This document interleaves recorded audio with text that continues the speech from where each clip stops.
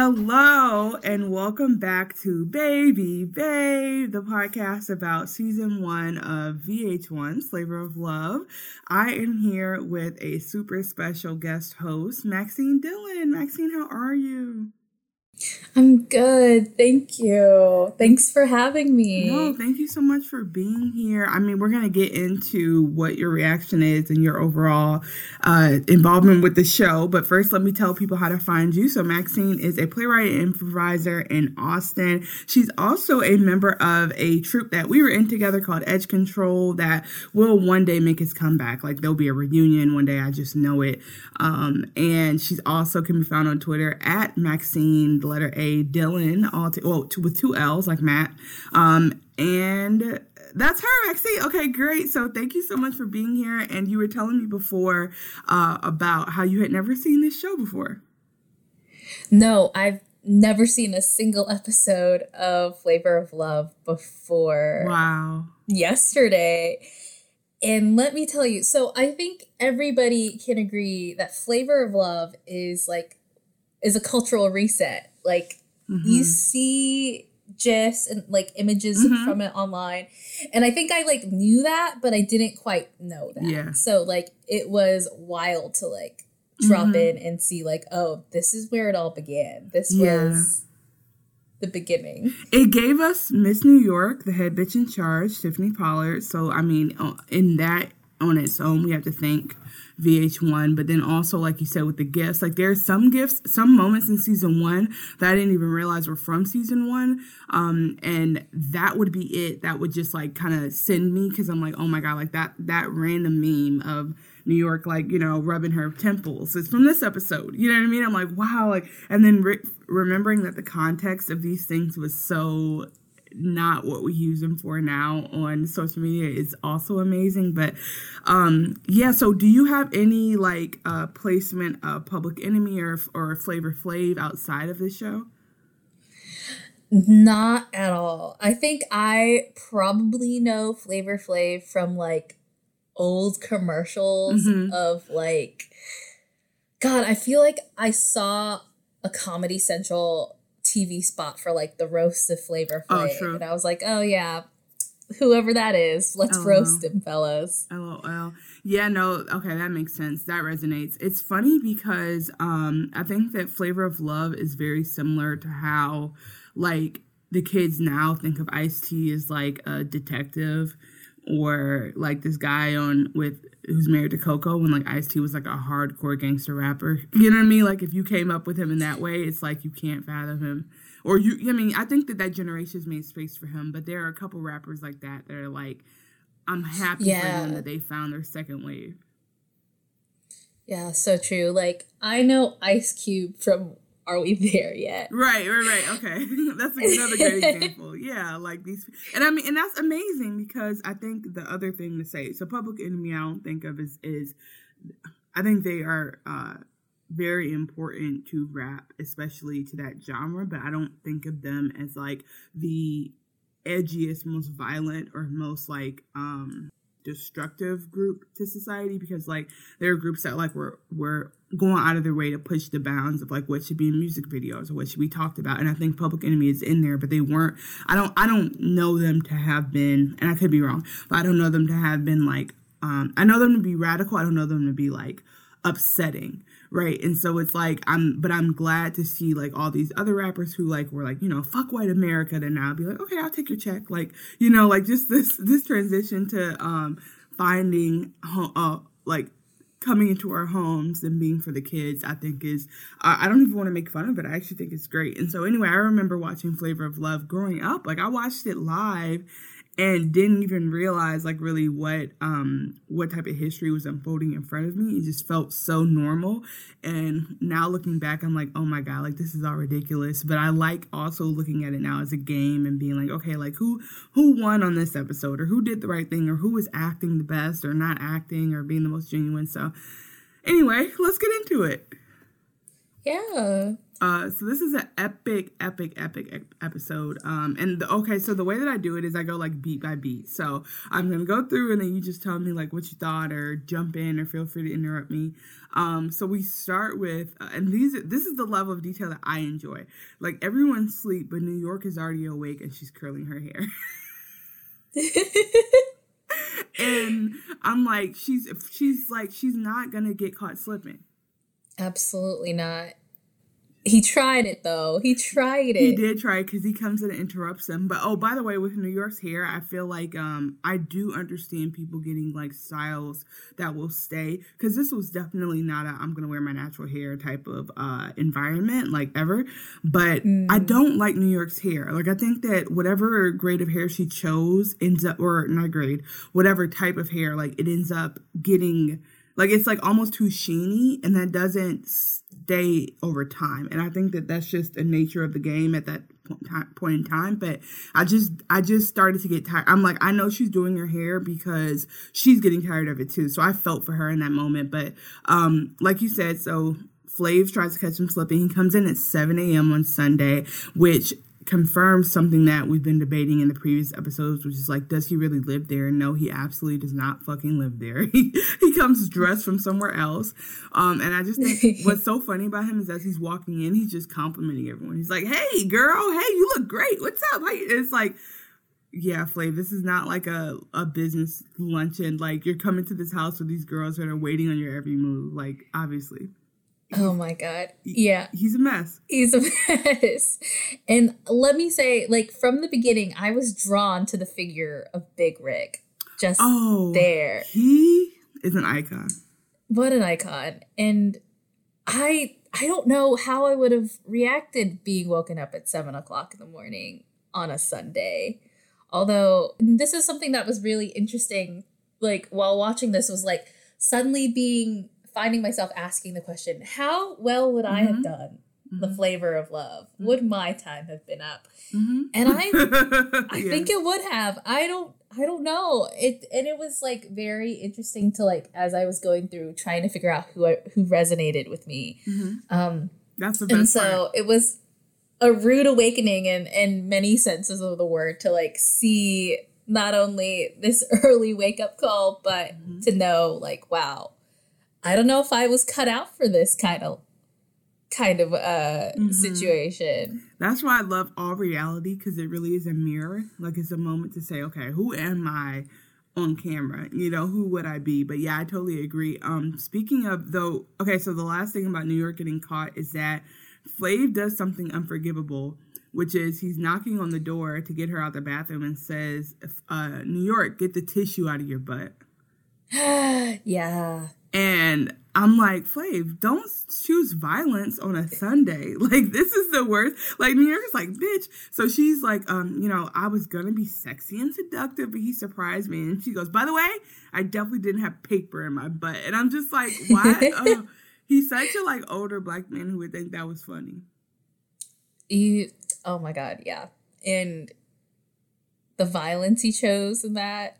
Yeah, the whole unforgivable. Situation. So on the Lord's Day. So would you have... Okay, let's go a little bit more into it, and then I'll ask you what you would have done if he gave you this challenge. So anyway, I noticed that Sweetie has on boy, like briefs that say thug with a heart. That is, yes. Yeah, that was a moment. Iconic. She should have sold those panties. Like, I think we also they were kind of in the early internet age where people weren't capitalizing as much as they could now from merch. Like, all of this merch is necessary. And then Hottie has on an army inspired outfit. Oh my God, I saw that, and I know, like, yeah, you don't this have was a any big context. Hottie episode. Yes. I had no context. I saw this little army outfit and was like, what in the world? Yeah, you're this like, girl rolling out of bed. You were like, let's see if this is significant, and answer yes, this is who she is. It's like when you gotta impress Flavor Flav at 7, but go to JRTC class at 8. That was the I have no doubt that homegirl sleeps in the clothes because she's well, okay, here's the other thing about like the breaking the fourth wall. I think a lot of those shows start filming super duper early. Like I think it's like damn near it's torture tactics because it's like the women stay up all night doing eliminations and drinking and then wake up the next day and are like, oh, okay, it's 7 and we gotta go again. Fuck. So I think that like if you're smart in these shows, you like always have an outfit like ironed next to you on the bed. Like that was how I would live because I'd be like, bro, like, you're not gonna catch me. Because if I don't make an effort, I'm leaving that day because I'm looking like a bum. You know, I just know myself. You're going home. Yeah. So the surprise is that Flav brings in his mother, Miss Anna Drayton, who is fresh and ready for church. Like there was a shot where I saw the collar of like her robes and I knew in my bones what we were in for. Yeah, Flav she was ready. Yeah, Flav says my mother is definitely a church person. And I'm like, yeah, okay. I'm like, oh wow. So now we know Flav is like Caribbean. Like that's kind of when it hit me. Like Flav came from like a real family and just happens to be this character. But like he is a real, like he was going to church every Sunday and probably going to Sunday school and probably going to evening service. Like poor baby. That's what drove him to the clocks and the Viking helmets is he wanted a change from that lifestyle. Mm-hmm. So did you know about Strange Love, the show he had with Brigitte? Yes, so I watched episode 4 and then I doubled back for the first episode of Flavor of Love. Okay, cool. But I was watching it with a friend and she paused at this point to give me a breakdown of the Flavor Flav cinematic universe. And so I do know about the other shows he's been on and wow. Okay, great. I'm glad. An illustrious career. Yes. No. Okay. So that show is interesting in the sense of what it represents. And so basically they do a flashback to him and Brigitte, which is what's so funny about that is like, I think I watched that too. Like, I think I watched all of this shit because I was just like, this couple is like, I wonder how much Flavor Flav is like embedded in who I am as a person, but it's so deep in there, I don't recognize it as significant. That's what I think. I think that like he helped raise me, but I don't appreciate it because I watch so much of his content. But anyway, so they flash back to Brigitte and them going to church and him being late, but like they're fully dressed, but he's late and his mom's like, bitch, you're not gonna make me late for opening like benediction, and which is probably the wrong. They open with. There's something they do in the beginning of Black Church that is it the benediction? Sorry. Anyway, so she's like, you're going to have me late. I'm leaving. Like, I will not walk into church after they have started singing. And so she leaves them and they just show how serious she is about it. So I'm already like intimidated, and it's just so funny in a year into quarantine when like me, like, before quarantine, you had to do a lot to get me to go to a church. And so post-quarantine, I'm like, the idea of going and standing in a church with people singing and like projecting germs into the audience is just not, it's not feeling holy to me in that context. So Smiley. Okay, so I want to get your read on Smiley. What did you think about her as a character? So Smiley, if I'm remembering correctly, Smiling was really moved by church service. She was also like saying how nervous she was because she never prays. Yeah, and she was making that joke about being on her knees, right? Yes. Not for prayer. Yeah, exactly. So I saw that, and I, first of all, did not question their names whatsoever. Yeah. I did not pick up on the fact these were nicknames. So I was like, okay, cool. Like, sorry, wait, you didn't watch the episode? Did you watch the episode where they got named? I watched that after. Okay, so yeah. They just exist to me. Whatever their names were before this. It doesn't matter. It doesn't matter. They've been baptized in the Church of Flavor Flav. Yes. So yeah, I thought like it was hard to get a sense because it was meeting all of these girls like all at once, really. Smiley, I did like relate to her about like being moved by Black church because I grew up going to like white church. So watching this scene, I was like, wow, I think I'm going to go to a Black church when everything, of course, I don't know. You're absolutely right. We do be spraying germs around. So it may be quite a while before I make my way. But like Nothing like that, like, rousing, like, declaration of, like, love, of, like, God and, like, worship is just, like, so joyful. And to see how moved sure. Smiley was by it, I was like, she's all right in my books. She's all right. Church is definitely one of those, once you're there, you're into it. And it's just from leaving church to the next Sunday at 7 a.m., it's like willing yourself to remember that it's worth getting up and going is kind of I think the biggest challenge there, because it itself and the experience is amazing. So the challenge is that they're all going to go to church, and they need to all go get dressed because they're in various states of pajama, and they all scatter. And I'm just like, nobody's about to have a church outfit. Like, there's no way. And so New York is like, I can't get ready in 30 minutes. Like, what do you mean? I'm like, New York, you have a head start on your hair. What else? Like, New York, you're made up. Like, I love that about her, because I've had those moments where I'm like, I'm saying things like, oh, I don't have time to get ready or my face isn't made. But truly, I don't actually care about that. I'm more just like, I don't like the fact that you're scheduling my day for me. Like, that's really what it is. Yeah. It has nothing to do with how ready I am. It's like, I didn't want to do this today. So, anyway, they all go around. Sweetie's like, you know, nobody's mom wants to see your ass in the air. And I'm like, yes. Okay, true. Like, just, we'll pass by that comment, but she's right. She's kind of just trying to get into the spirit of it, and she's like, I don't want to be wrong in front of Flay's mom. Like, I really want to try. And there's this dialogue, because the episode before this was that he took her to eat, and she didn't want to kiss. And she was like, I don't want to kiss. I don't want sex. Like, I don't want to do any of that very soon. And he was like, whoa. So she's kind of feeling the need to, like, get into the game, and she's trying to figure out, like, how to, you know, stay a player in the game, because when she looks around, all the other women are like falling all over him, and she didn't feel like that was genuine. But as she says in this episode, she's gonna try now. So she's like, I don't want to be a whore in church. I'm gonna be spitting in God's face, as she says, which is so funny to imagine, like, God at coffee with you. You know what I mean? And you like lean over the table to spit. Anyway, so Red Oyster is an amazing. She's iconic. So do you know her? Do you have any context of why they call her Red Oyster? I know, having watched the first episode, she wears red, has been wearing red. Yeah, and we find out that commitment. Yep. She's trying to break the record. So she's iconic for that in that way. She's never gonna be not a part of my childhood for that moment. But the funniest thing about it is how they transition to calling her Red Oyster now. Like, she was just going to be the very racist oyster name for a long time, and now we put red on it, and it's like, oh yeah, of course, Red Oyster. Yeah, of course. So she has I didn't know if she was going to wear this out, but as she's getting dressed, she has pants on under her dress. And I just thought that was hilarious. She had on a red floral dress with red pants. Like, everything in her wardrobe is red. Don't play with her. Yeah, that's a powerful color. It is. I mean, she owns it. I love it for her. Yeah, it actually works. New York is like, I hope Hottie... New York is talking to somebody, I think, like, Hoops, and she's like, I hope Hottie takes off that ho-ish she's got up. Or ho-ish get up she has on. And they're just laughing. And then they cut to Hottie. Hottie's using a silver tray to do her makeup because the bathroom is full. Oh, my God.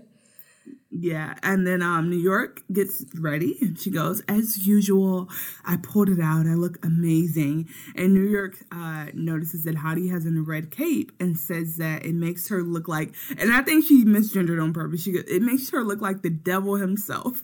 And then the editors put wings behind her and show her, like, in hell with, like, scorching, like, demon music. And that's how you know, in my opinion, that's how you know how they felt about certain people, and they want to go the extra mile to depict them as Satan. That was truly beautiful moment to see. Like, as someone like so new to the show, like seeing that, I was like, oh, I know who I'm not rooting for. Exactly. And as we see, as the episode goes on, for good reason.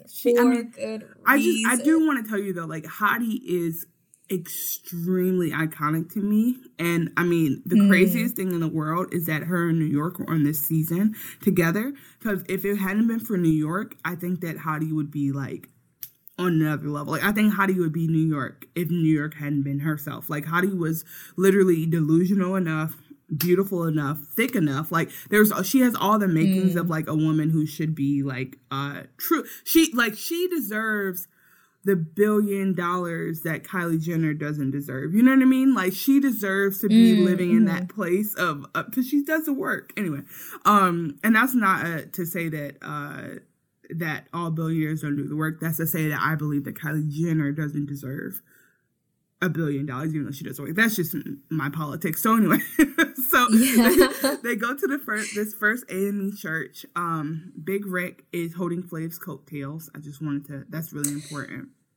Truly, they do not pay that man enough. Whatever they were paying him, again, double it. Another billionaire. I just want to have the power of like the God's Plan music video of just handing people money and saying, you deserve to be rich. You don't deserve any struggles. Here you go. Like Big Rick. Oh, and I don't know if you probably don't know this. Big Rick I don't know if he knew Flav previously, but he is a limo driver. Like, he had a limo company. So he just like kind of became Flav's like secondhand man, but he just happens to be a limo driver. So I think that he like used that again to parlay. And again, I wish that this had happened in a better internet age, because Big Rick deserves to like own all the limos in America. You know what I mean? Like, Big Rick deserves. Yeah. I think if I had been on that show, I would have fallen in love with Big Rick. Like, you would be the alternative one, yeah. Would have been out, like, knowing, like, I could have pictured the drama. Like, I would be here, like, ready to fall in love with, like, Flavor Flav, but, like, sidelined by, like, sometimes love happens when you least expect it, and it happens to be a limo driver carrying Flavor Flav's tails. Almost certainly, Big Rick. Big Rick always wears a suit, and and to the point where they do other scenes where like he's like at a pool and he has like cut off sleeve suits. Like, they really camp around with Big Rick's like suit style. And because of that, I feel very confident to say that Big Rick is like a deacon in the church, married with 3 kids. Like, I get that vibe from him. So I would like to suspend reality into a fantasy where you and Big Rick run away together, or a fantasy where like, and this is not because you deserve this, but where you fall in love with Big Rick. Big Rick is like, I have a wife, and then the Daily Mail like scandal is that you like tried to home wreck, and Big Rick had to like literally like leave the show because you would not let him. You just kept seducing him. That's the other alternative I see. And I love that for me. Yeah, I love that for me. That works. Like, my friend and I, we were watching this and we were like, oh my God, this would make such a good like dating simulator game. Like, and we were like, but who do you play as? Do you play as one of the girls, or do you play as Flavor Flav? And like, you're faced with all of these choices. Or do you play as Big Rick? Or do you play as Flavor Flav's personal assistant? Because someone had to put all the names on all these clocks. Somebody had to go out and buy all of these fried chicken ingredients.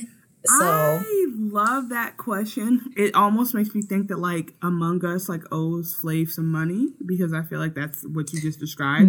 I think that would be an amazing. I actually might edit this out, because that is the most amazing idea I've ever heard. Like a simulator game where you're either like the second wave, music star, or his larger than life like right hand man, or one of the, I think playing as the contestants would be really interesting, because if you like playing as New York, I would go into episodes being like, always pick the most dramatic thing.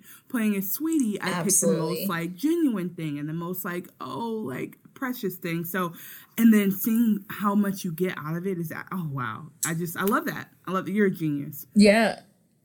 And I think if I were playing as a contestant though, I would fall in love with my fellow contestants. Like, oh yeah, you'd after a while, the lesbian scandal for sure.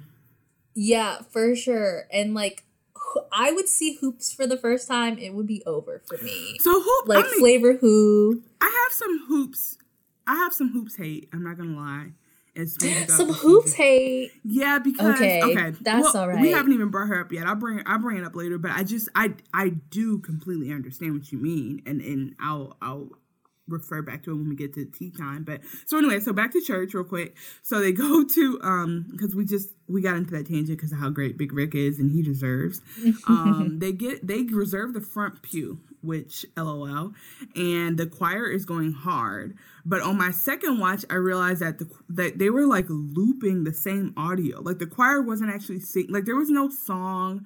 There was no like intelligible lyrics from what they played. They just kept playing the same like high crescendo sound over and over. And that was very weird on VH1's part. But like they show like basically like people coming out the aisle doing backflips. Like they showed the most like lit service, which, you know, it does happen. But it was just like, in hindsight, I'm like, oh, the cameras turned service up to the max this episode. Like they were in there cutting up, which I appreciate. And also I feel like they didn't show the church well enough to even get like advertising for the church. So that was a missed opportunity. But anyway, they brought out the flag guard, like the drummer was going hard, and then the pastor was doing his thing, and then they show how Red Oyster cannot clap one beat. And she was on the 1s and the 3s. 1s, 3s, 4, 7, like it was that bad. It was, they zoomed in on her, and I was like, oh no, baby, no. She's going home for this. There's so much trust I have for like the editing production team that I'm like, if they zoom in on something like that, I'm like, they want us to know that in everything Red Oyster does, she's off beat. Like, I was like, oh, I trust this read. Like, this is not a one-time thing. But yeah, so very, very bad. No comment on that. I wasn't mad, though. I was like, it was very good. I wrote in my notes, like, seeing a big gathering overwhelms me now. Like, I'm just like, oh, shit. Like, who would sit?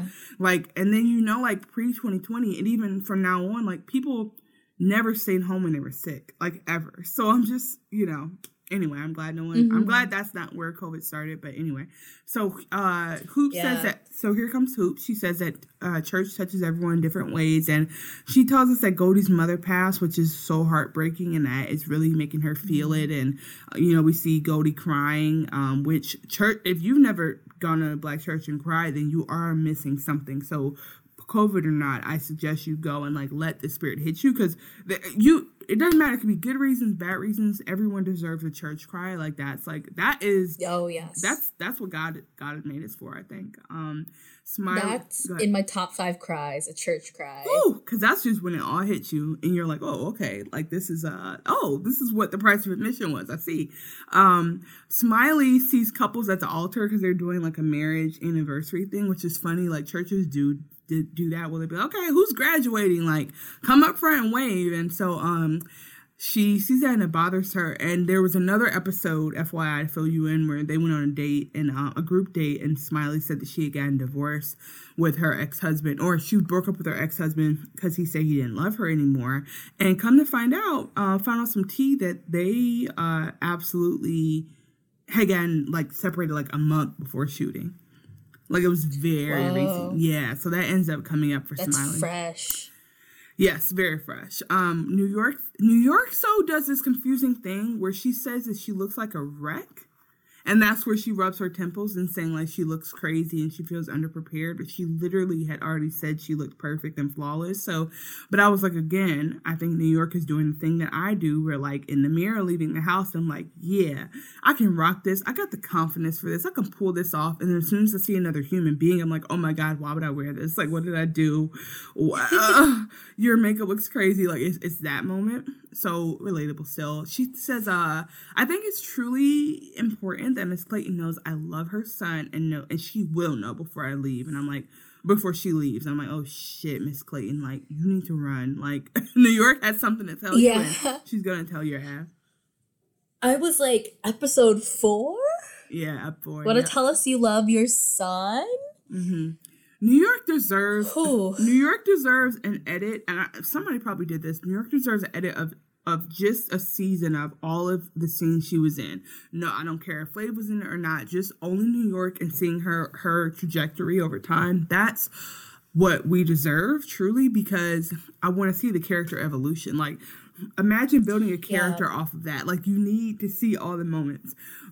Goldie looks so great in her dress. She is the only one who did come with church attire. And I'm like, oh, this is a Goldie stan account. Yeah. They Goldie. What do you think about Goldie? We haven't asked. I love Goldie. Yeah. Goldie has MVP. That my favorite coworker energy. Like, you go in, it's Monday, you don't want to be here, but you see Goldie, you hear her laugh, and you're like, you know what? It's going to be all right. Yeah, Goldie's she gets the here. People's Choice Award, that's for sure. They get to a tea room, and actually tea rooms now are, like, on my list of things I want to do. Like, I want to have, like, the fancy experience, because pre-COVID, it's something I took for granted, and now I'm like, oh, like, I want to do dressed up things every once in a while.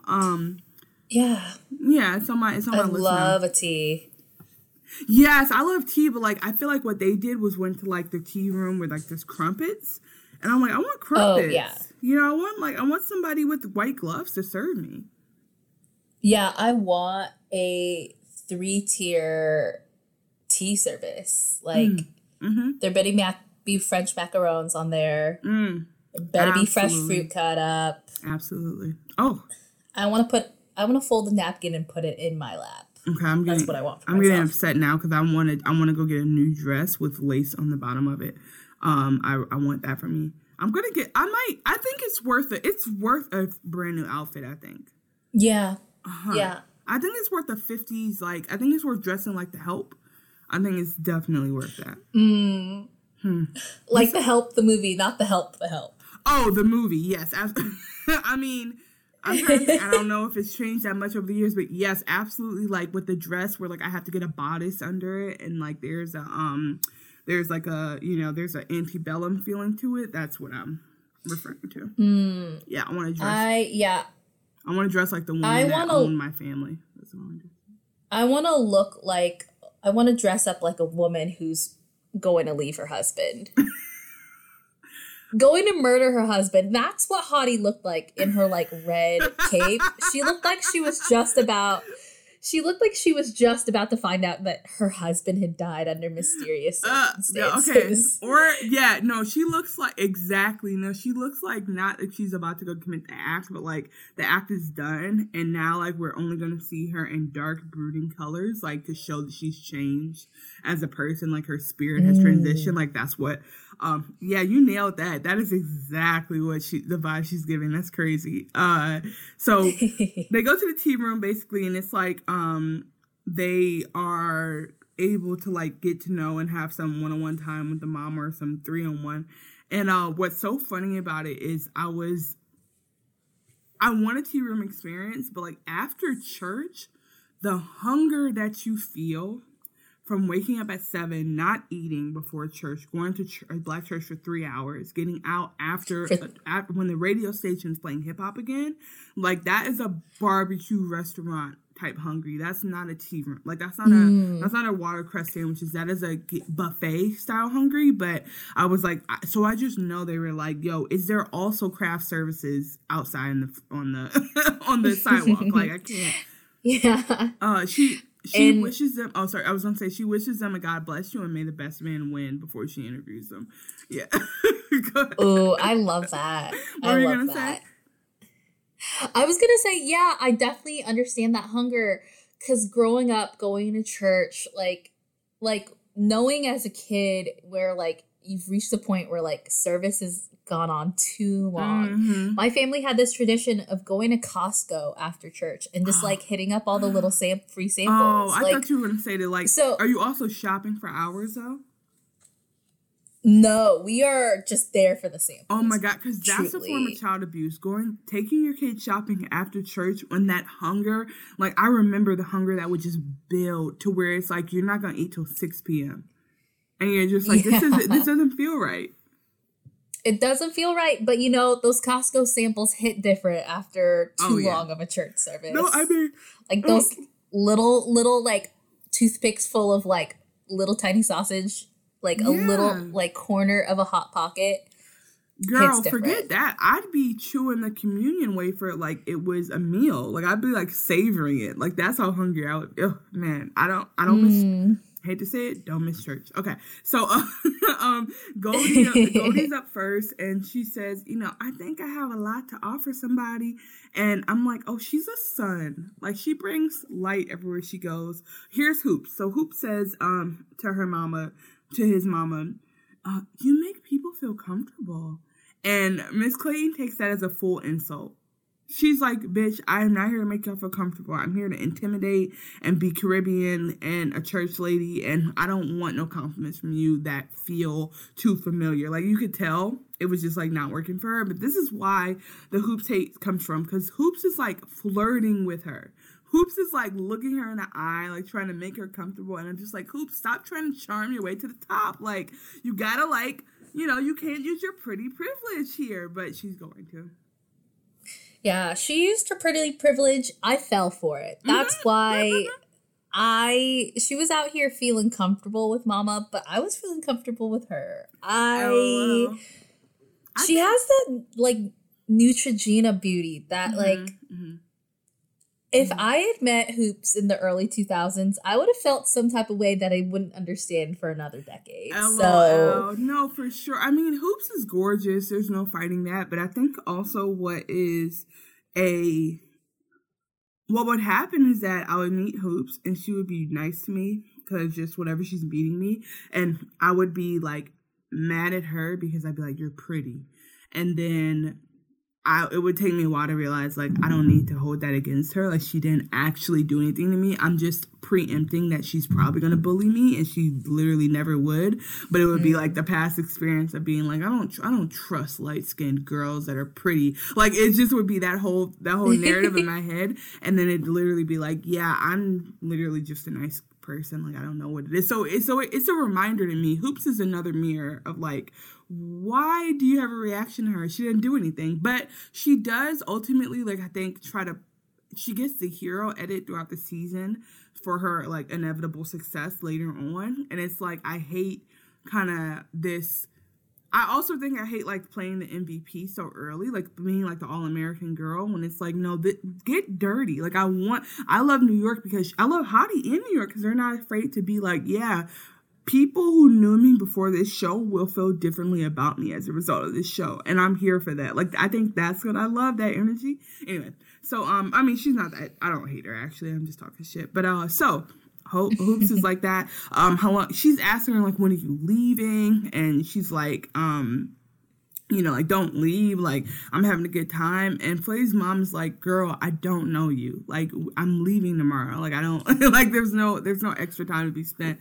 So anyway, then Sweetie sits down and Sweetie has the best opener. She's like, I'm Ethiopian. My name is Tika in real life. And that's Ethiopian, which means joy in a place of sorrow and sad time. And she goes, what? I ain't hear you. I was looking at that biscuit. And I was like, the biscuit? And it was the world's most dry biscuit. The biscuit's not moving. So you were looking and locking eyes with this biscuit to the extent that you couldn't hear the words the girl was saying to you. It was so rude. She did her dirty. She did her real dirty. But, they did Flav's mom dirty by serving her that biscuit. That was maybe that's what it was. Maybe that's what it was. She was saying, like, I know these niggas didn't just serve me this dry ass biscuit. And before I got here, I told Flav, what is his real name? His name's like Eric or something. Hold on. William. She's like, I told William, you better get me the best biscuits. I'm not doing this again without the... Like, she do this thing about her writer, and that's why she got distracted. And then she's like, oh, sorry, girl. What did you say it again? And Tika's like, okay. Like, Tika was really trying. Yeah. She was trying. But let me just say, as someone who, like, works at a biscuit shop, I could tell you, looking, I would have reacted the same way. There was nothing but that in my mind. And God, I don't know. It was hard. This was, I think, the first moment that I had, like, an impression of Sweetie, because there was, like, I was meeting so many people, really thinking about Red Oyster and the ones and the threes, Hoops and her Neutrogena beauty. Right. And yeah, to sit down with Sweetie and to see, it was rough. It was hard to watch. Not gonna lie. It was hard to watch. So Tika is basically, oh my God, I keep calling her Tika, and that is so wrong because her name is Sweetie. So Sweetie is talking to Miss Clayton, and she's, the Biscuit is winning over, and so I felt bad because like Sweetie was really trying to, like, she was actually saying like, yo, like, I've been an entertainer before, like I had a record deal, I get it, like I'm not here for the fame again, like I'm here because I get it, and like I think I would be a good asset, and the Biscuit is literally speaking like the Biscuit is having a stare down with Miss Clayton. So Miss Clayton is just like, ma'am, you lost on the strength that the Biscuit won. Like, that's kind of what happens here. And then, like, poor thing. And then we cut to Hottie, who, oh, wait, no, they ended with her saying, excuse me, I need to take my vitamins, which. Yes. That would ruin me. I would go home after that. Yeah, I'd quit the show. I'd be like, if y'all are going to disrespect me like this. Just pack my bags. I'm gone. Mm-hmm. Check, please. I'd be like that. And I'd never do anything in the future without having it in my contract that vitamins can't be used against me. You know what I mean? Like, I'd be like, I don't want to hear the V word again. Like, it's a wrap for me. Like, that is just how I know that you don't value me on set. So then we cut to Hottie, and Hottie has straightened her hair. And so for you in the context, like, Hottie always has like a random, like crimp type of like wet wavy look that isn't consistent, and the fact that she straightened her hair makes her look like not like this is the least outrageous she looks, but because I know that's not her actual look, it is disconcerting. And she says that she's Ivy League educated and owned commercial real estate and knows how to run a family household and business, and her being this like straightforward with her is scary to me, because I either need you to be unhinged and not know you're unhinged, or be less unhinged when you're pretending to be unhinged. But if you know how to not be unhinged, I'm now worried about the extent to which you're able to access your wild behavior. Like who are you? It's disconcerting. She says she would be, since this would be her mother-in-law, like, she knows she's a reflection of her too. And this is the first time I realized what another guest host told me, which is that when she blinks, they play a bell sound. Yes. Again, this is how you know how they felt about Hattie. So she says she doesn't smoke, she barely drinks, she doesn't curse, and she goes to senior centers and elementary schools to do volunteer work. And I'm just here to say, like, I no longer think any of that proves you're a good person. Maybe it's because I don't even know if there's such thing as being a good person anymore. But like not smoking, what does that do? That would chill you out probably. You'd probably be more nice if you smoked more. I don't know. Maybe that's just me. Yeah, it was funny how like quickly these one-on-ones became job interviews. Oh, because these women are smart. Like, because I also think it's like a respect for the old, like this more senior, I don't know if senior is a nicer word than older, but a more seasoned woman who like has children and has been around the block with her kid, like she knows the game, to be like, oh ma'am, I'm gonna approach you seriously. And it's also funny because it's like, what else to talk about? Like, hey girl, like, did you watch Days of Our Lives? Like, what else am I gonna talk to you about? Like, there's no, because it also might feel invasive to try to like ask her about her life.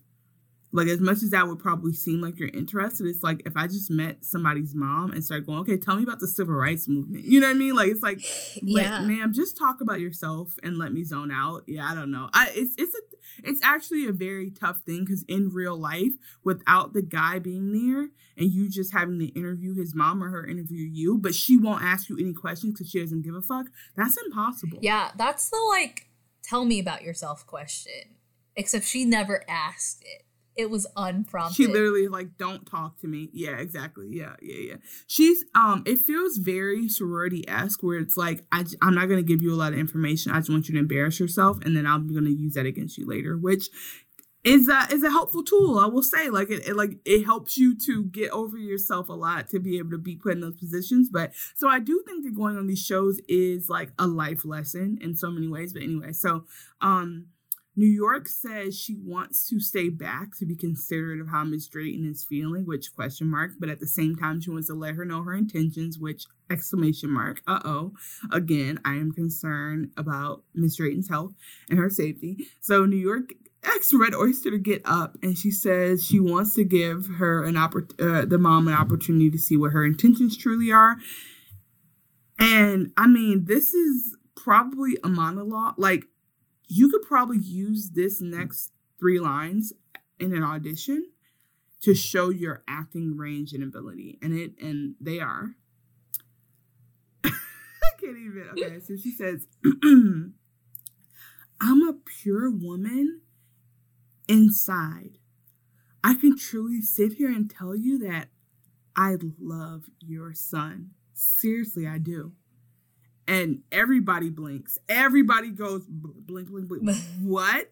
And Hottie is like, for New York to say she's in love with Flav proves she needs to be certified because his mom looked like she was going to gag. Miss Clayton was going to gag, but then she goes back to ignoring her, pretending like she doesn't hear anything anyone is saying. And New York like uses the love bomb in episode 4. Like you said, this is wild. This is wild. She said, and I love that she said, I'm a pure woman inside. I was like, yeah, she caught herself. She said, I was like, she ain't saying nothing about the outside, I see. Because I think that the vision of, you know what happened in that moment? It was like future New York, like, appeared in an apparition of her. And like, so for us, it was a split second between pure woman and inside. But for her, it was a millennia where like she got transported to her future and she saw everything that was going to happen. And she saw all the riches and the fame and success and the TV appearances. But she also saw the multiple plastic surgeries.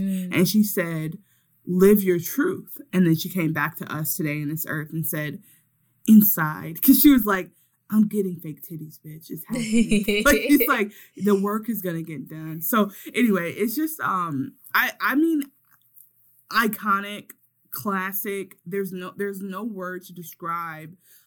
Is she writing this ahead of time? Because it's just pure. Who would even think to tell someone's? I mean, think about that as your selling point. Yeah, I am pure. LOL. I imagine her transported to like the 17th century, just like full on Bridgerton. Like, I am a pure woman. Just that would work back then. Out here, truly art being made before our eyes. Or even going, I don't know, I guess I guess it was around the same time. History is crazy because white people have been wilding forever. But so, or her being, threatened to be burned at the stake. Yeah. And they're like, you have been accused to be a witch. What say ye? And she says, I say ye, pure woman inside. And I can truly sit here and say, I love your son. And they go, son, murderer. The son of God. Yeah. Oh, there you go. She's like this, and then they go, the son of Satan is who she consorted with, and then they burn her at the stake. Yeah. God, I would. Wow, New York that movie nominated for an Academy Award. New York in the witch trial? Yes, she would have. Wait a minute. We're writing this screenplay. Listen to me. New York would. Do you know how many people would get burned just for fucking up her day? Yeah. You know what I mean? Like, it'd be like, she would be like settling vendettas in court. Yeah. And I could see her being she ends up turning and being the lawyer for the men who are accusing women of being witches. And then at the end, she realizes that she's been a part of the problem. Like, it's not okay. And she instead, like, I see her like burning down the courthouse with all the men inside. Or something. I like that. I could also just see her giving us that crucible action. She's like, I saw Goody Pumpkin with the devil. That's what I'm saying. Like, it's definitely like she pops up with her. I saw Goody Hottie with the devil. She wrote in his black book. LOL. You know what's so crazy is I don't even want to think about Pumpkin. I had like put her in like out of sight. Because I would stand and say I too saw Goody Pumpkin with the devil, and also she's a bitch. Like that would be my whole thing. But anyway, that's just because Pumpkin ends up pissing me off later. So okay, we'll write that screenplay and send it over to Tiffany's team. Let's see. So, okay, next they go to, Flav and his mom are consulting, and she says that he makes a joke about like rubbing up on Hottie, and she's like, what? And he tries to save it. And I'm like, Flav, you're a grown man with several kids. Shut the fuck, like, stop. This isn't cute. You're not 25. Like, your mom knows you're out here. You've been on world tour, Flav. Stop that. Somehow, Mama Clayton says there's something about hoops. Yeah. I'm like, Hoops really is like swirled her tongue in the right way. And Miss Dream was like, oh, I'm interested. Like, I don't know what just happened, but I got mesmerized. She says no, because Sweetie has a desperation to win. And I'm like, she's picking up on some real shit, but also like she literally was just trying to be herself. You know what I mean? Like she was just trying to be like, she's trying to make an effort. And the problem is that she just, because it's not coming from a real place, she should have just stayed cool and collected and let people come to her. And I think that's probably like the downfall. Flav sets up two. Okay. Okay, great. Sorry, I was like trying to remember the next segment. So now we get into like Flav's turn to spend time with the girls. And what he sets up in each room is, in each like setup is 2 bottles of champagne, some strawberries, and 2 buckets of chicken with the KFC label covered. And he says he has 8 girls starting at 7:00 p.m. And what is so funny is that to show what time it is, instead of showing a clock, they literally zoom in on the dinosaur out front that has a clock around its neck that doesn't tell actual time. Anyway, so he does his calculations on his fingers and finds out that means he has to date from 7 p.m. to 3 a.m. So every girl gets an hour for the next 8 hours. I actually loved his outfit.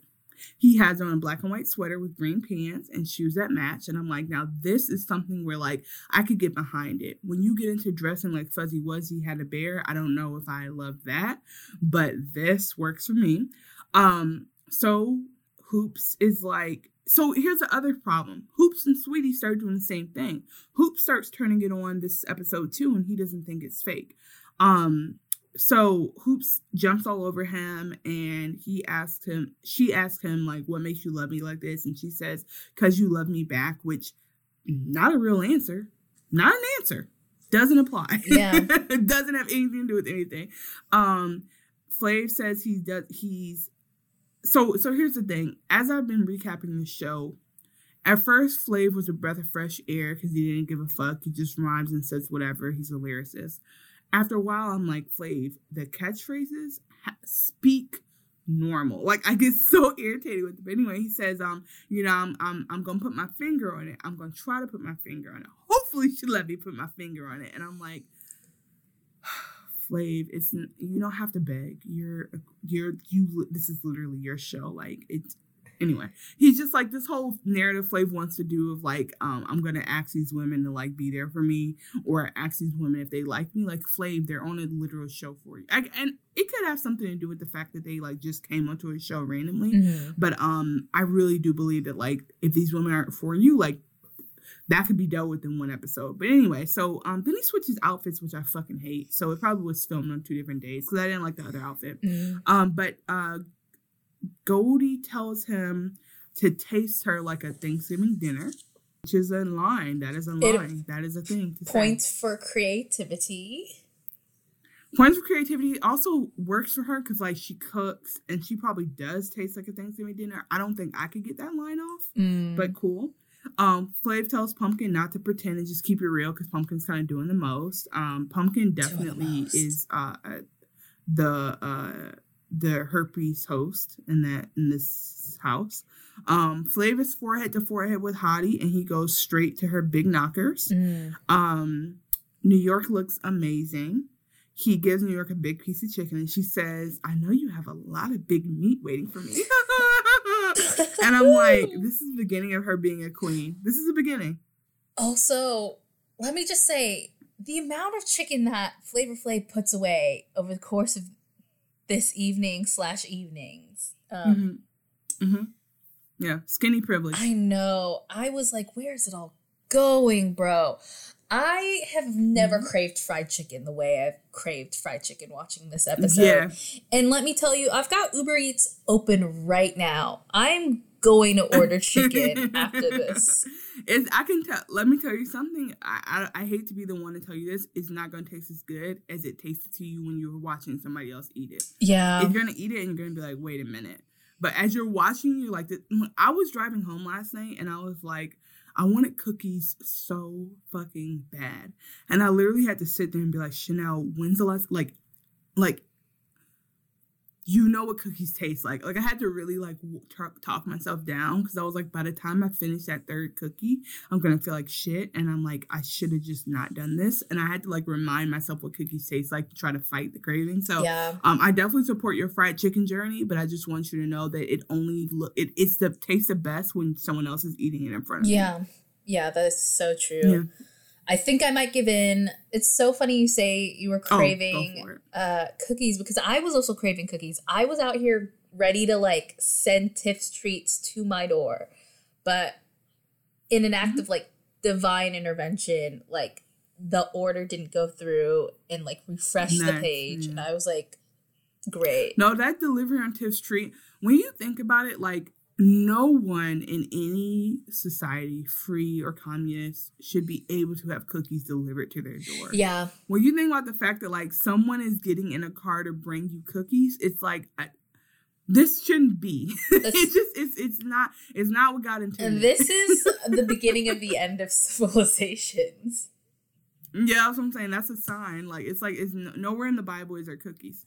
So, but no, I think it's wonderful. I support them Tiff treats. Like, they hit different. And I think that the biggest thing for me is like, I want to taste cookies that don't taste like egg, and I want to taste cookies that don't taste like pure sugar. Like, I want you to trick me like I'm not eating a sugar mix and be like, oh, I'm eating a cookie.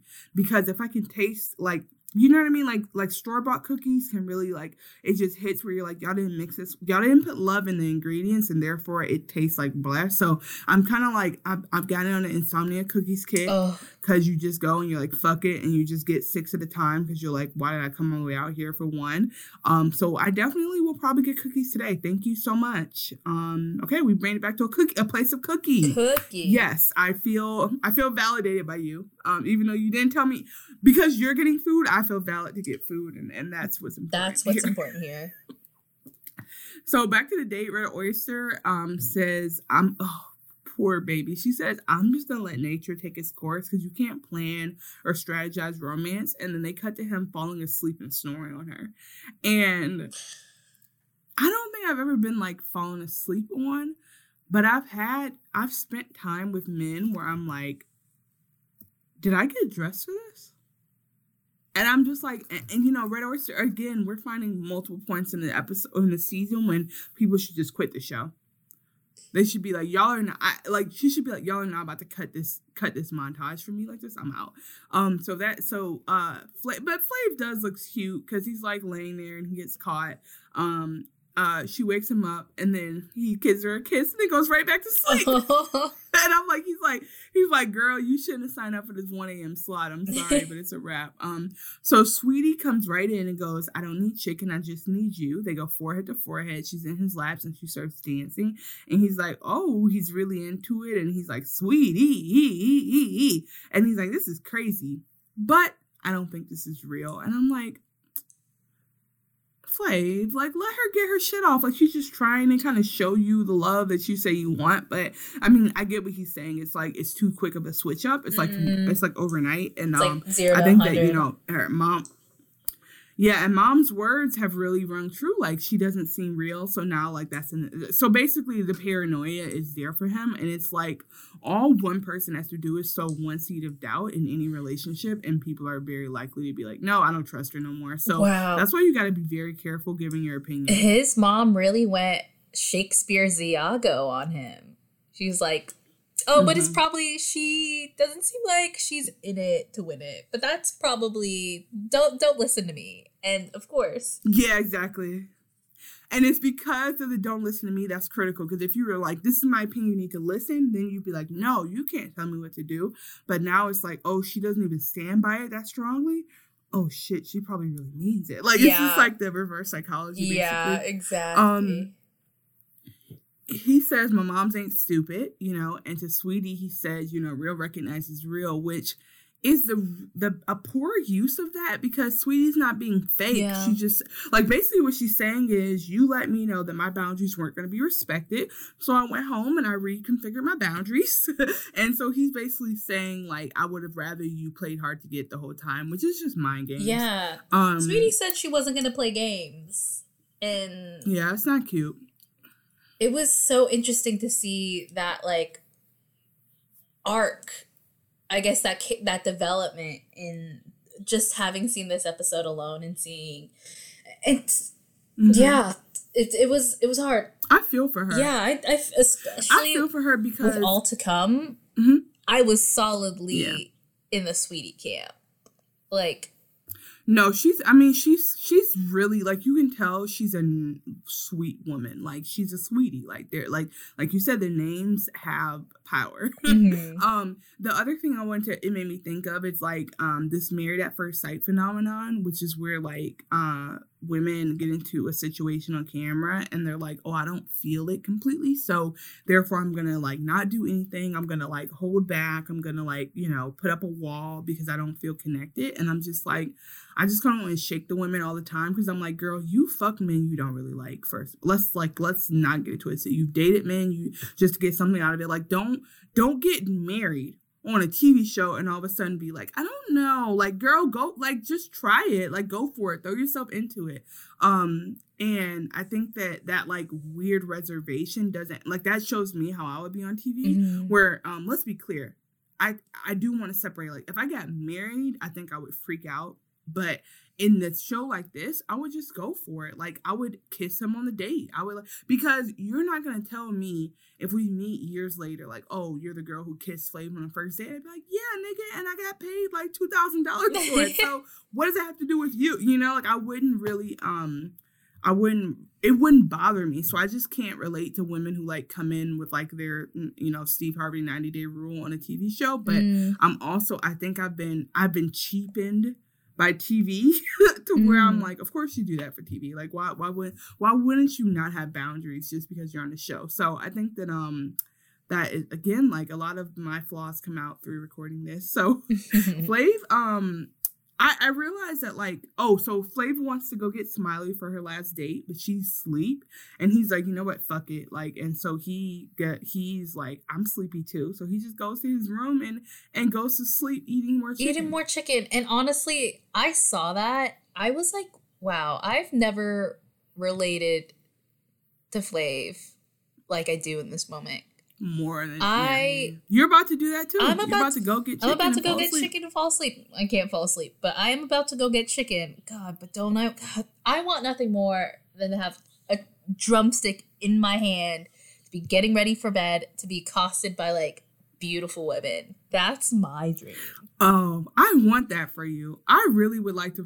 That's a birthday gift. Let me find some beautiful lesbian sex workers who will come and pay a modest fee to just spend the night with you. Yeah, I've got this queen bed, this memory foam mattress. They will bring the KFC with them. They'll give me, let's be clear, they'll give me my money back. I just want to support, you know, I just want to legalize sex work. But they'll be like, no, Maxine was a treasure. Like, this is on us. And I'm like, oh, like, happy birthday to everyone. Yeah, you know, so I see that. Yeah. I'm like, oh, everyone's happy. Yeah. So I want that for you. I want that for everyone who see, again, it's like $1 billion. It's like, you deserve women and chicken. That's what you deserve. So I want to facilitate the universe to give that to you. But I do love the journey of being like, I love the journey of eating a food that produces crumbs as you sleep. Like, that is I haven't been there yet, but I would hope to get to there.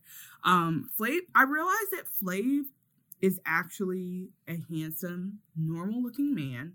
And if he simply wore clothes that fit, he would be cute. Like, he would be, I'm not saying heartthrob, but there'd be no narratives about him being ugly if he just wore clothes that looked right on him. Yeah, I could see that. I have a hard time picturing that right now at the moment. Oh, sure. Maybe because you haven't had enough exposure. Yeah, I see you, and I value your thoughts on this. Because binging him for hours on end, I've caught the glimpse of him like changing and taking his shirt off and be like, oh shit, he has an 8-pack, like, or him like wearing others, and I'm like, oh, like Flav, there's nothing, like, you look at him enough, you're like, wait a minute, his features re-swizzle in front of your eyes and swim into focus, and you're like, wait a minute, he looks fine. Like, that's kind of what's happened for me. And I just, and it's funny because I've fought with people over this because they're like, Chanel, he's definitively ugly. I'm like, he is not. And so that's just that's my people who podcast about old VH1 shows end up like taking on a gauntlet, and it's just, I've been chosen for this. I've been chosen for the Flav is actually fine position in life, and I thank God for putting me where I'm at. So they go to Hoops and Pumpkin, like you said. They come in and lay down with him, and he's dancing. He's so happy, and he's like, "Oh man, you don't know Flavor Flav drowning in a sea of women," and I'm like, "Okay, Flav." New York comes in lingerie. Oh my God, I just remember what scene this is. Okay. Few moments are as iconic as the man hosting a dating show falling asleep to chicken in his mouth. Mind you, because somebody missed a date. So he like literally, the whole thing is like, I'm going to sleep. I'm too fucking tired for anything. Can't wake up. Can't do another hour. I'm going to sleep. And the two women who had a date already coming in to spoon with him platonically. And then a third woman in full lingerie. Garter belt and all, smoking a cigarette in the house, comes and sits in the corner to cuckold herself. Wow. And this happened in the 2000s. It was. And in New York, yeah, go ahead. What's your feeling? First of all, I think we need to address the fact that Flav might have narcolepsy. But the moment New York comes in, cigarette in mouth, was a cultural reset for me. I need a statue of it. She's the Bond villain I want to see. I want her to step on me. No, she's the Bond I want to see. She's the black. She should have been the Black Bond. What are we doing? Black Bond, like, forget whatever's Idris Elba. No, Tiffany is the next 007. You said you want her to step on you? Yeah. You literally or figuratively? Figuratively. Like, is that your kink? Oh, okay. I'm about to say, like, is your kink being stepped on? No, I think I always... Some people have that. I think I always say that. Very few people I would allow to step on me, literally. I don't think New York is quite there, but she definitely falls into the figurative step on me camp. She's getting there. She can earn it. She New York calls Pumpkin and Hoops slut. Yeah. Like she... It's not my politics. Like she wasn't in full lingerie. Listen, I want to say that, like, New York gets a different type of pass from me, where, like, her calling them sluts is hilarious to me. In real life, I would be so upset by another woman doing that. In this context, I'm like, yeah, New York, get them. Like, I'm so on her side with everything she ever does. So she is, I messed up my notes. Okay, where'd I find it? Slut. Let me Google slut and find my notes. There we go. Okay, she gets and then she gets in the bed on the other end and takes his limp sleeping hand and puts it on her. His limp sleeping hand. Says, what can I say? There's a passion. He can't keep his hands off me. I'm totally into Flav. And I'm like, and she says I was about 80 seconds of a centimeter from doing it. And I'm like, he's asleep. there's to doing what? So much that was symbolic about his limp hand on her body. Yeah, So we wake up as if nothing happened, and he goes to get to the pool, and he says he likes a woman that's 94, 67, 87. Sir, 94 pounds? Literally don't think, I mean, I appreciate thick women too, but I can't imagine, I don't even know if, and I could be completely wrong, but I don't even know if on my 500-pound life, they're getting up to 94. Like, because that could absolutely be what he's saying, but I'm like, what are you, imagine the back pain of a 94-inch bra size. Imagine the sheer, you need a wheelbarrow to move your titties around. So anyway, Hottie says, and this is when Hottie gets into full Twilight Zone. She says she has all natural 34 double D's, blatant lie, 26-inch waist, I'm not going to debate her here, and a 36-inch hip, which, ma'am, my hips are square and they're 36 inches. Like, we're not going to do this. Everyone is so confused with her about her size and measurements. Red Oyster says the only thing that's 26 inches is her neck, which, again, outside of the show, terrible. In the show, great comeback. Amazing comeback. God, the funniest thing. I stand Red Oyster for that. I mean, she's funny as fuck. So, and then as if we haven't, like, literally gone through so much in this episode, and I just realized, like, oh shit, let me speed up. We get to the most amazing segment, and one of the most amazing segment in reality TV. Like, you thought that, like, Master Chef did this for you. You thought Top Chef. No. We're going to cook chicken on a dating show, and it's gonna be a full raw chicken, and see if women just know what to do with it. So this is the next challenge. Oh my God, I keep losing my spot in my notes. So he is going to get them a cooked chicken for him and his mama. And he says, even though, okay, this is what I mean by Flav's phrases. I'm literally squinting. Like, did I mess this up or did he say this? He says, even though I ain't no babe in a bottle of ketchup, I do eat a lot. I heard that and was like, what do you mean though? Like, I'm like, Flav, are you 70? Did he have a stroke? Yeah. Because I wanted to get into it, but I'm also so resentful of the way that he just says things that I'm going to move on. So, Big Rick has on, this is what I mean. Big Rick has on a church shirt, a chef's hat, and a timer on his neck with big oven mitts. Big Rick is the MVP. That's it. Love that man. That's how he comes and announces the challenge. So they're in the kitchen. They get 30 minutes to make chicken. Sweetie, oh my God. Sweetie says when she's 5 years old, her grandparents had a chicken on a farm that literally attacked her and took chunks out of her leg and marked her up. And she's never been able to touch chicken again. So she literally cries for the next 30 minutes straight while making the chicken. And I did not know I was going to get that backstory. I did not know she said the words, it marked me for life. Chicken trauma. I want to unpack that, you know? The fact that she was willing to, like, make chicken after that childhood trauma. And, like, no, it's real. Big Rick was there comforting her as best as she could. Goldie comforted her. Goldie is just a son. And, like, she did it. I didn't think she would. She did it for Flav. She did it for Flav. And if he had known that. Hottie raises. Yeah. I mean, but I don't think he gives a fuck. I think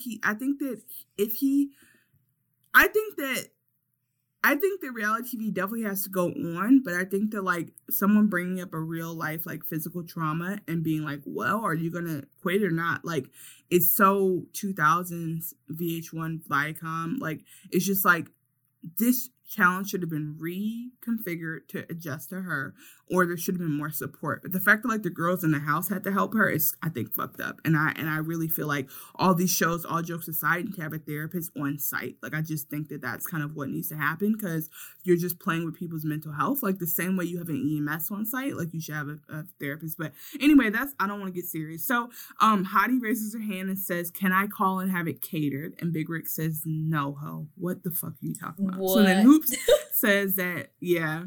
I'm just gonna we're just gonna leave it where it is. Hoop says she has 5 younger sisters and was like a second mother to them, which is sad whenever someone says that, because I'm like, I would have refused. I would have we all would have been mothering ourselves, because I'm not cooking for you niggas. Like, you cook your food, I cook my food. Well, all I just think that's always interesting when someone just assumes that role, because I'm like, if you can do that, your brother could do that, your sister could do that, everyone could take care of themselves. But again, that is me being very rude. Sweetie's still crying. Red Oyster's massaging her chicken. Pumpkin is lost. I'm so glad this is a pumpkin light episode, because I can't stand her ass. Hoops is killing it, and her oil pops Pumpkin. Smiley is frying chicken with no clothes on, which, man, worst idea ever. You've never fried a thing. Yeah, the splatter that she was risking? Mm-mm. No, ma'am. Mm-hmm. No, ma'am. Yeah. Big Rick checks on New York, and New York says, I'm definitely navigating the situation, which is an amazing way to say I'm lost.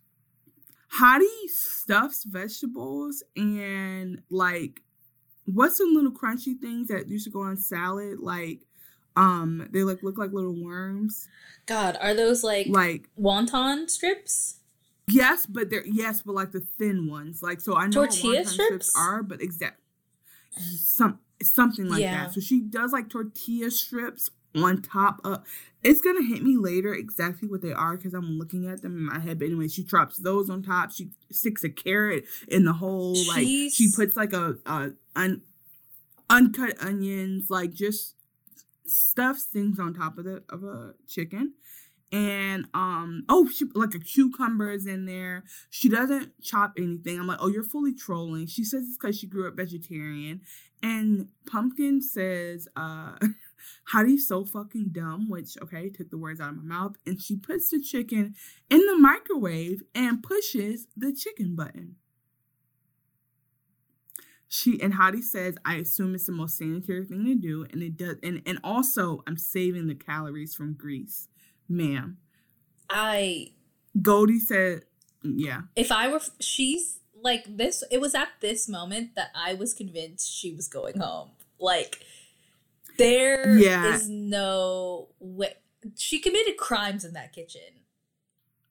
I think that it's I don't like normalizing things that everyone doesn't know, but I do like to normalize that we all know when a meat looks done is when it does no longer look like how you got it when it was raw. I think that is I feel comfortable setting that as a global standard with meat, that if the steak is still dripping red with no change in color, it didn't cook. You know what I'm saying? That's kind of how we know. So she Goldie is crying. Goldie's like, this bitch is crazy. So I think that we're all collectively feeling the same. She puts the top on the dish and says, okay. And Hoops looks great. Sweetie actually does amazing with all her trauma. And then they start to do the tasting, and some of them aren't clear whose they are, but they kind of are a bit so some of them people claim, some of them I didn't really track. But anyway, so we get to Flav and his mom tasting the chicken. Somebody's chicken is just chicken skin. Oh, I think that was Smiley. No. Such an idiot. Her chicken didn't cook all the way, so she just served chicken skin, which would work on a Top Chef. Doesn't work here. Honestly, it would work for me. I love me some fried chicken skin. Yes, but if it's missing the chicken altogether. Yeah, that's fair. That's absolutely fair. Because I'm like, if your Uber Eats shows up and they have chicken skin and you order chicken bones and meat, and you're gonna be like, oh, take the shit back. Okay, thank you, but take the shit back. Yeah, exactly right. Exactly right. Versus if you get extra chicken skin on top of your chicken, you're like, oh shit, I came up that's you know what? Let me put that in my instruction notes for this order. A little extra chicken. Can I get if y'all got extra? Yes, I'm willing to pay. New York's tastes good, but she put some orange shit on it. Flavs uses somebody's as a gun because it's too tough. He's like, pew pew, and I'm like, LOL. Pumpkin serves hers with an apple, and she's scared, but it's not cooked through. She knows it's not cooked through and still serves it, and he goes to go throw up, and she's like not embarrassed enough for me. But Pumpkin says, so my shit is still better than Hottie's. Hottie's maintains that it was cooked, even though it's microwaved, and when they open it up to see this Frankenstein contraption, Hottie looks around at everyone else, and I'm like, Hottie, this is when you lose it from me. Like, again, are you lucid or not? If you know this shit is crazy, then claim it. But if you don't know this shit is crazy, then you should be able to say, like, oh, like, that's mine. What's wrong with it? Like stand in your shit. So these random moments where she acts like she knows what's happening are throwing me off. Yeah. That threw me. I'm so glad they only looked at it, did not, because I don't know, a woman trying to serve salmonella it wasn't worth the experiment. Mama Flav is not, she's going home in my books. The more we watch, the more I'm like, this might be the COVID laboratory that they talked about. Yeah, I think she started COVID that day. That chicken, because that chicken didn't get properly disposed of, and here we are today. So New York is like, this is appalling. She's nuts. I noticed that Flav's mom didn't touch an inch of chicken. She didn't try any of the dishes, even the good ones, which is hilarious. And Hoops ends up winning. Hoops shows up again, like doing some fake shit. Hoop shows up wearing something pink and feminine, which is not how she dresses. Like, she's a tomboy through and through. And they go to Steve's Soul Food, and Flav isn't wearing a clock, which I'm like, is this a real date? Like, what's happening? So Flav wants to see all the food. Turns out that Hoops is from Michigan and that her uncle has a business there. And I start looking it up at this point. I'm like, wait a minute. Flav really likes to eat, and he is untrained. Like, and the irony of a grown man at a table with his mother having no etiquette is not lost on me. And I'm surprised she doesn't say anything to him, because I know she raised him better than that. So there's that. She ends up really liking Hoops. Miss Drayton, Mama Drayton does, and she ends up sitting next to her. And I'm like, oh, so Hoops is really in there. Flav and Big Rick talk about how, so that's the date. Like, the date was fun.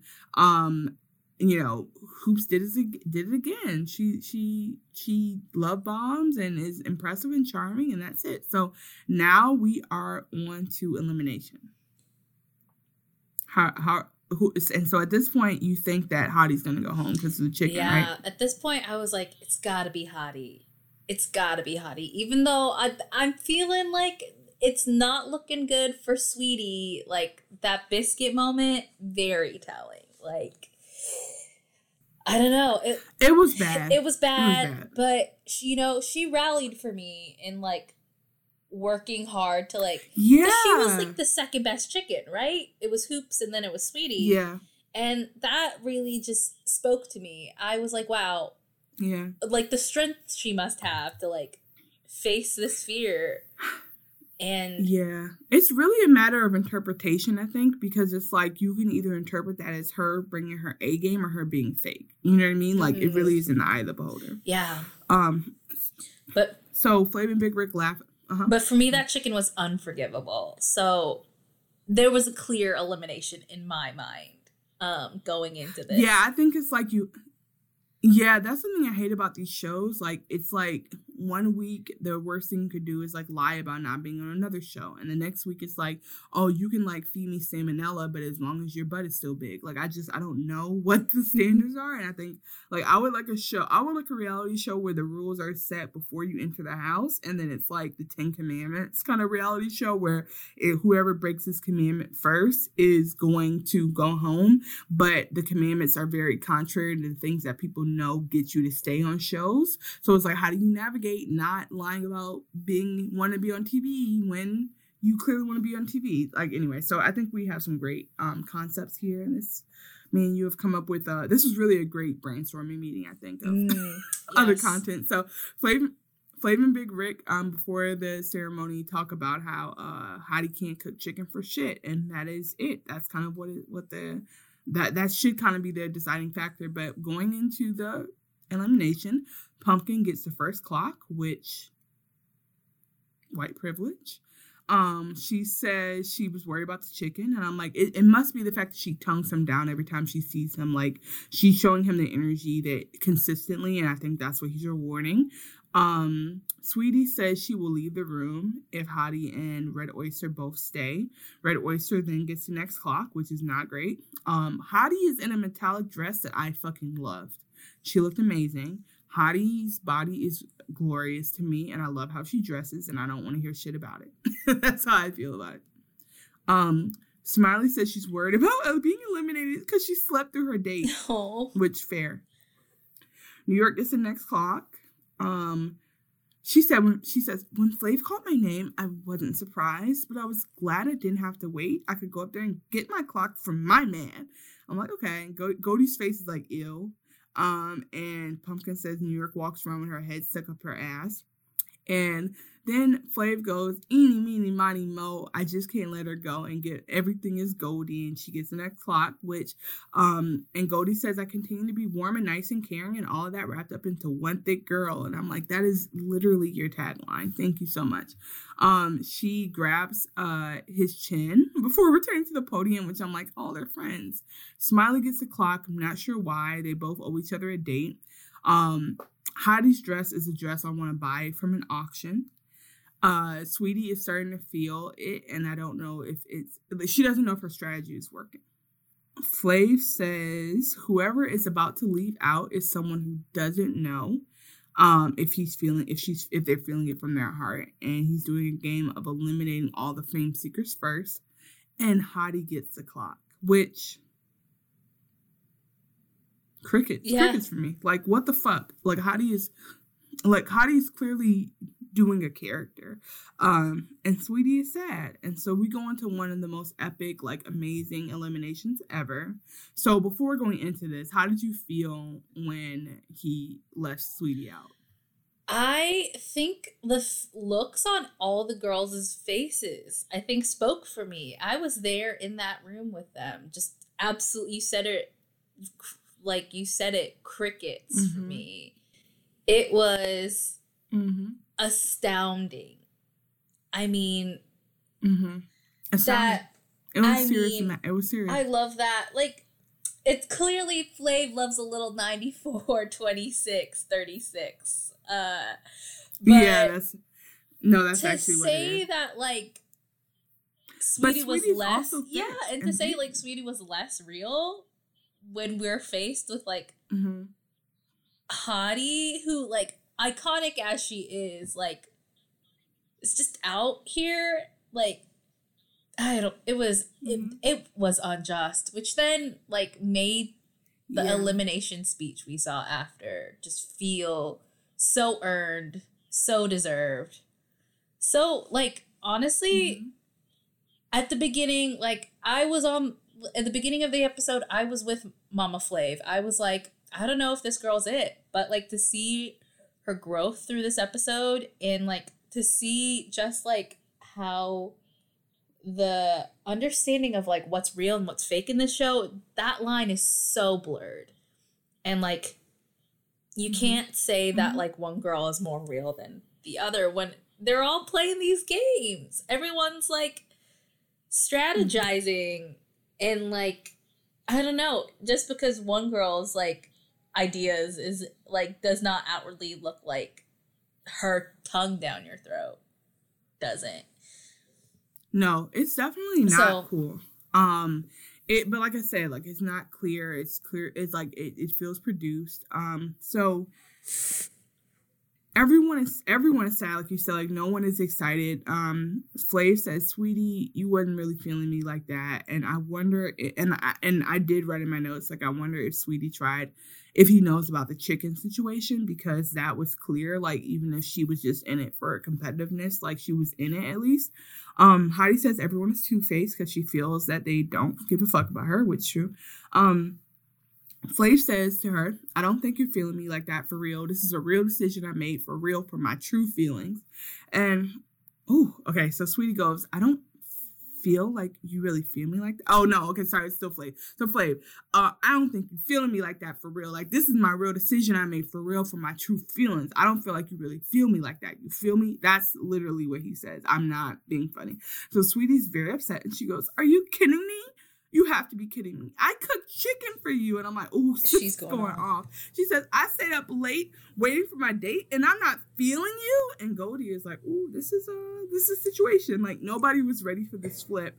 And Sweetie says, "People are reflections of themselves, so maybe you're not feeling you." And Flav goes, it's not that I'm not feeling myself. I'm not feeling you. And Sweetie says, "Okay, thank you," which is true. Like, don't make it about me. If I'm telling you this is what I'm here for, make it about you. So he says, "Okay, I don't fuck with you." And she goes, "Okay." And he says, "Don't," and she comes to say goodbye and hug him. He says, "Don't hug me if it's not real." And she goes, "Nah, it's real. I just think this is fucked up." And she's leaving. She says, "I will pray for him. He'll be all right." And he said, "Oh no," she says to him, "I'll pray for you and you'll be all right." And he says, "I'm gonna pray for you too. God bless." Which, niggas try to use "God bless" as a goodbye, and I'm like, it doesn't work. God is not blessing you. God is turned his back on you. You're a bad person. Like, don't do that.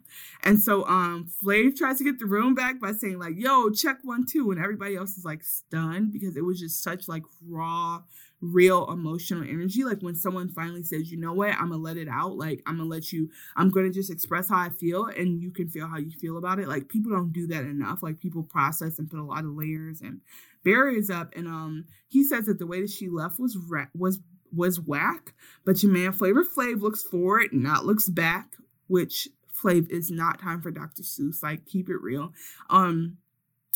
The Sweetie says the chicken was a freaking joke from Hottie, which is correct. And he said, "Oh, this is Sweetie just going off. The chicken was a freaking joke. When he left a girl up there who's running around talking about how everyone's back, he left a lot of jokes up there. So Flav, you're retarded." Oh my God. Yeah. And she was absolutely right. That chicken was a joke because I simply had to laugh. She literally goes back to her Philly roots, but I'm like, girl, why use the R word? That is hilarious. Why? What's wrong with y'all? Like, that's not the right word to use. And he does, at the end, he always does a Flav, but it was so fucking sad. It was like, he could tell that he fucked up. And next week is going to be their obligatory Vegas trip. They always do a Vegas trip on these dating shows on VH1. And I would just say, like, it was an amazing episode. And Sweetie had a literal Hall of Fame exit. Like, there's no debating. Like, Sweetie had a real life, like, "I don't fuck with y'all. Like, this shit is fucked up. Like, I'm out of here." And I only pray that my exit, because I'm not winning any on these shows, but I pray that my exit is like a glorious, like, "Yo, we're going to stay in touch. We're going to be friends forever," or a "you don't love yourself" kind of exit. I really pray for either one of those. Yeah. It's beautiful. The best possible introduction I could have had to Flavor of Love. Absolutely. It was definitely the place to start. I think that there's a lot of funny stuff that goes on. Like, this is definitely a great show. I know I'm like fatigued because watching it back to back is like, it transports you to a place that like you can't exist in long term. But I'm so glad that you were willing to watch it with me and take the time to like step into this universe and give me all your feelings and thoughts. And so, yeah, you guys, thank you so much for listening to another episode of Baby Babe by Chanel Creating. I'm here with my my special guest co-host, Maxine, who is, again, a playwright and improviser in Austin, who you can find on Twitter at Maxine, the letter A, Dillon, Dillon. And so, Maxine, to end these episodes, I always end with a baby babe. So do we Of course. Okay. Baby babe. Baby babe. Baby babe. Baby babe.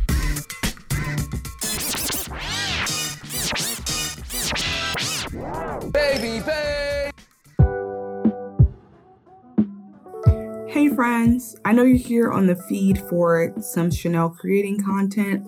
Wanted to check in from my alter ego, Coach Chanel, and let you know what I do during the day. I am a trained life coach with a focus on energy integration, living your full life, thinking about mind, body, and spirit. I am also committed to this journey towards your best self with each of my clients. And I'm just really, truly big on giving my clients the support and love and tough firmness that they need to get to the place they want to be. So I wanted to invite you guys to learn more by checking out the website, www.chanelcreating.com, but also, going specifically to the M4H Power Coaching Coach Chanel project site to see more about the philosophy, to see more about what I offer. For anyone who's interested, I do offer like a free consultation session to learn more. So you just, again, look on the website, chanelcreating.com, or you can go right over to picktime.com/Coach Chanel and set up a free hour session. In that session, we figure out if we can actually work together by talking through what you're interested in, what you know about coaching, what your healing experiences have been. And I can share more about my philosophy. I share my universal beliefs with my clients, and we kind of go from there and figure it out. So I really hope that you guys will consider me for life coaching experiences you need, and having like an intuitive sense of what is best for you and how we can make that happen and achieve that. So really grateful and excited for you guys to give me the chance. Thank you so much.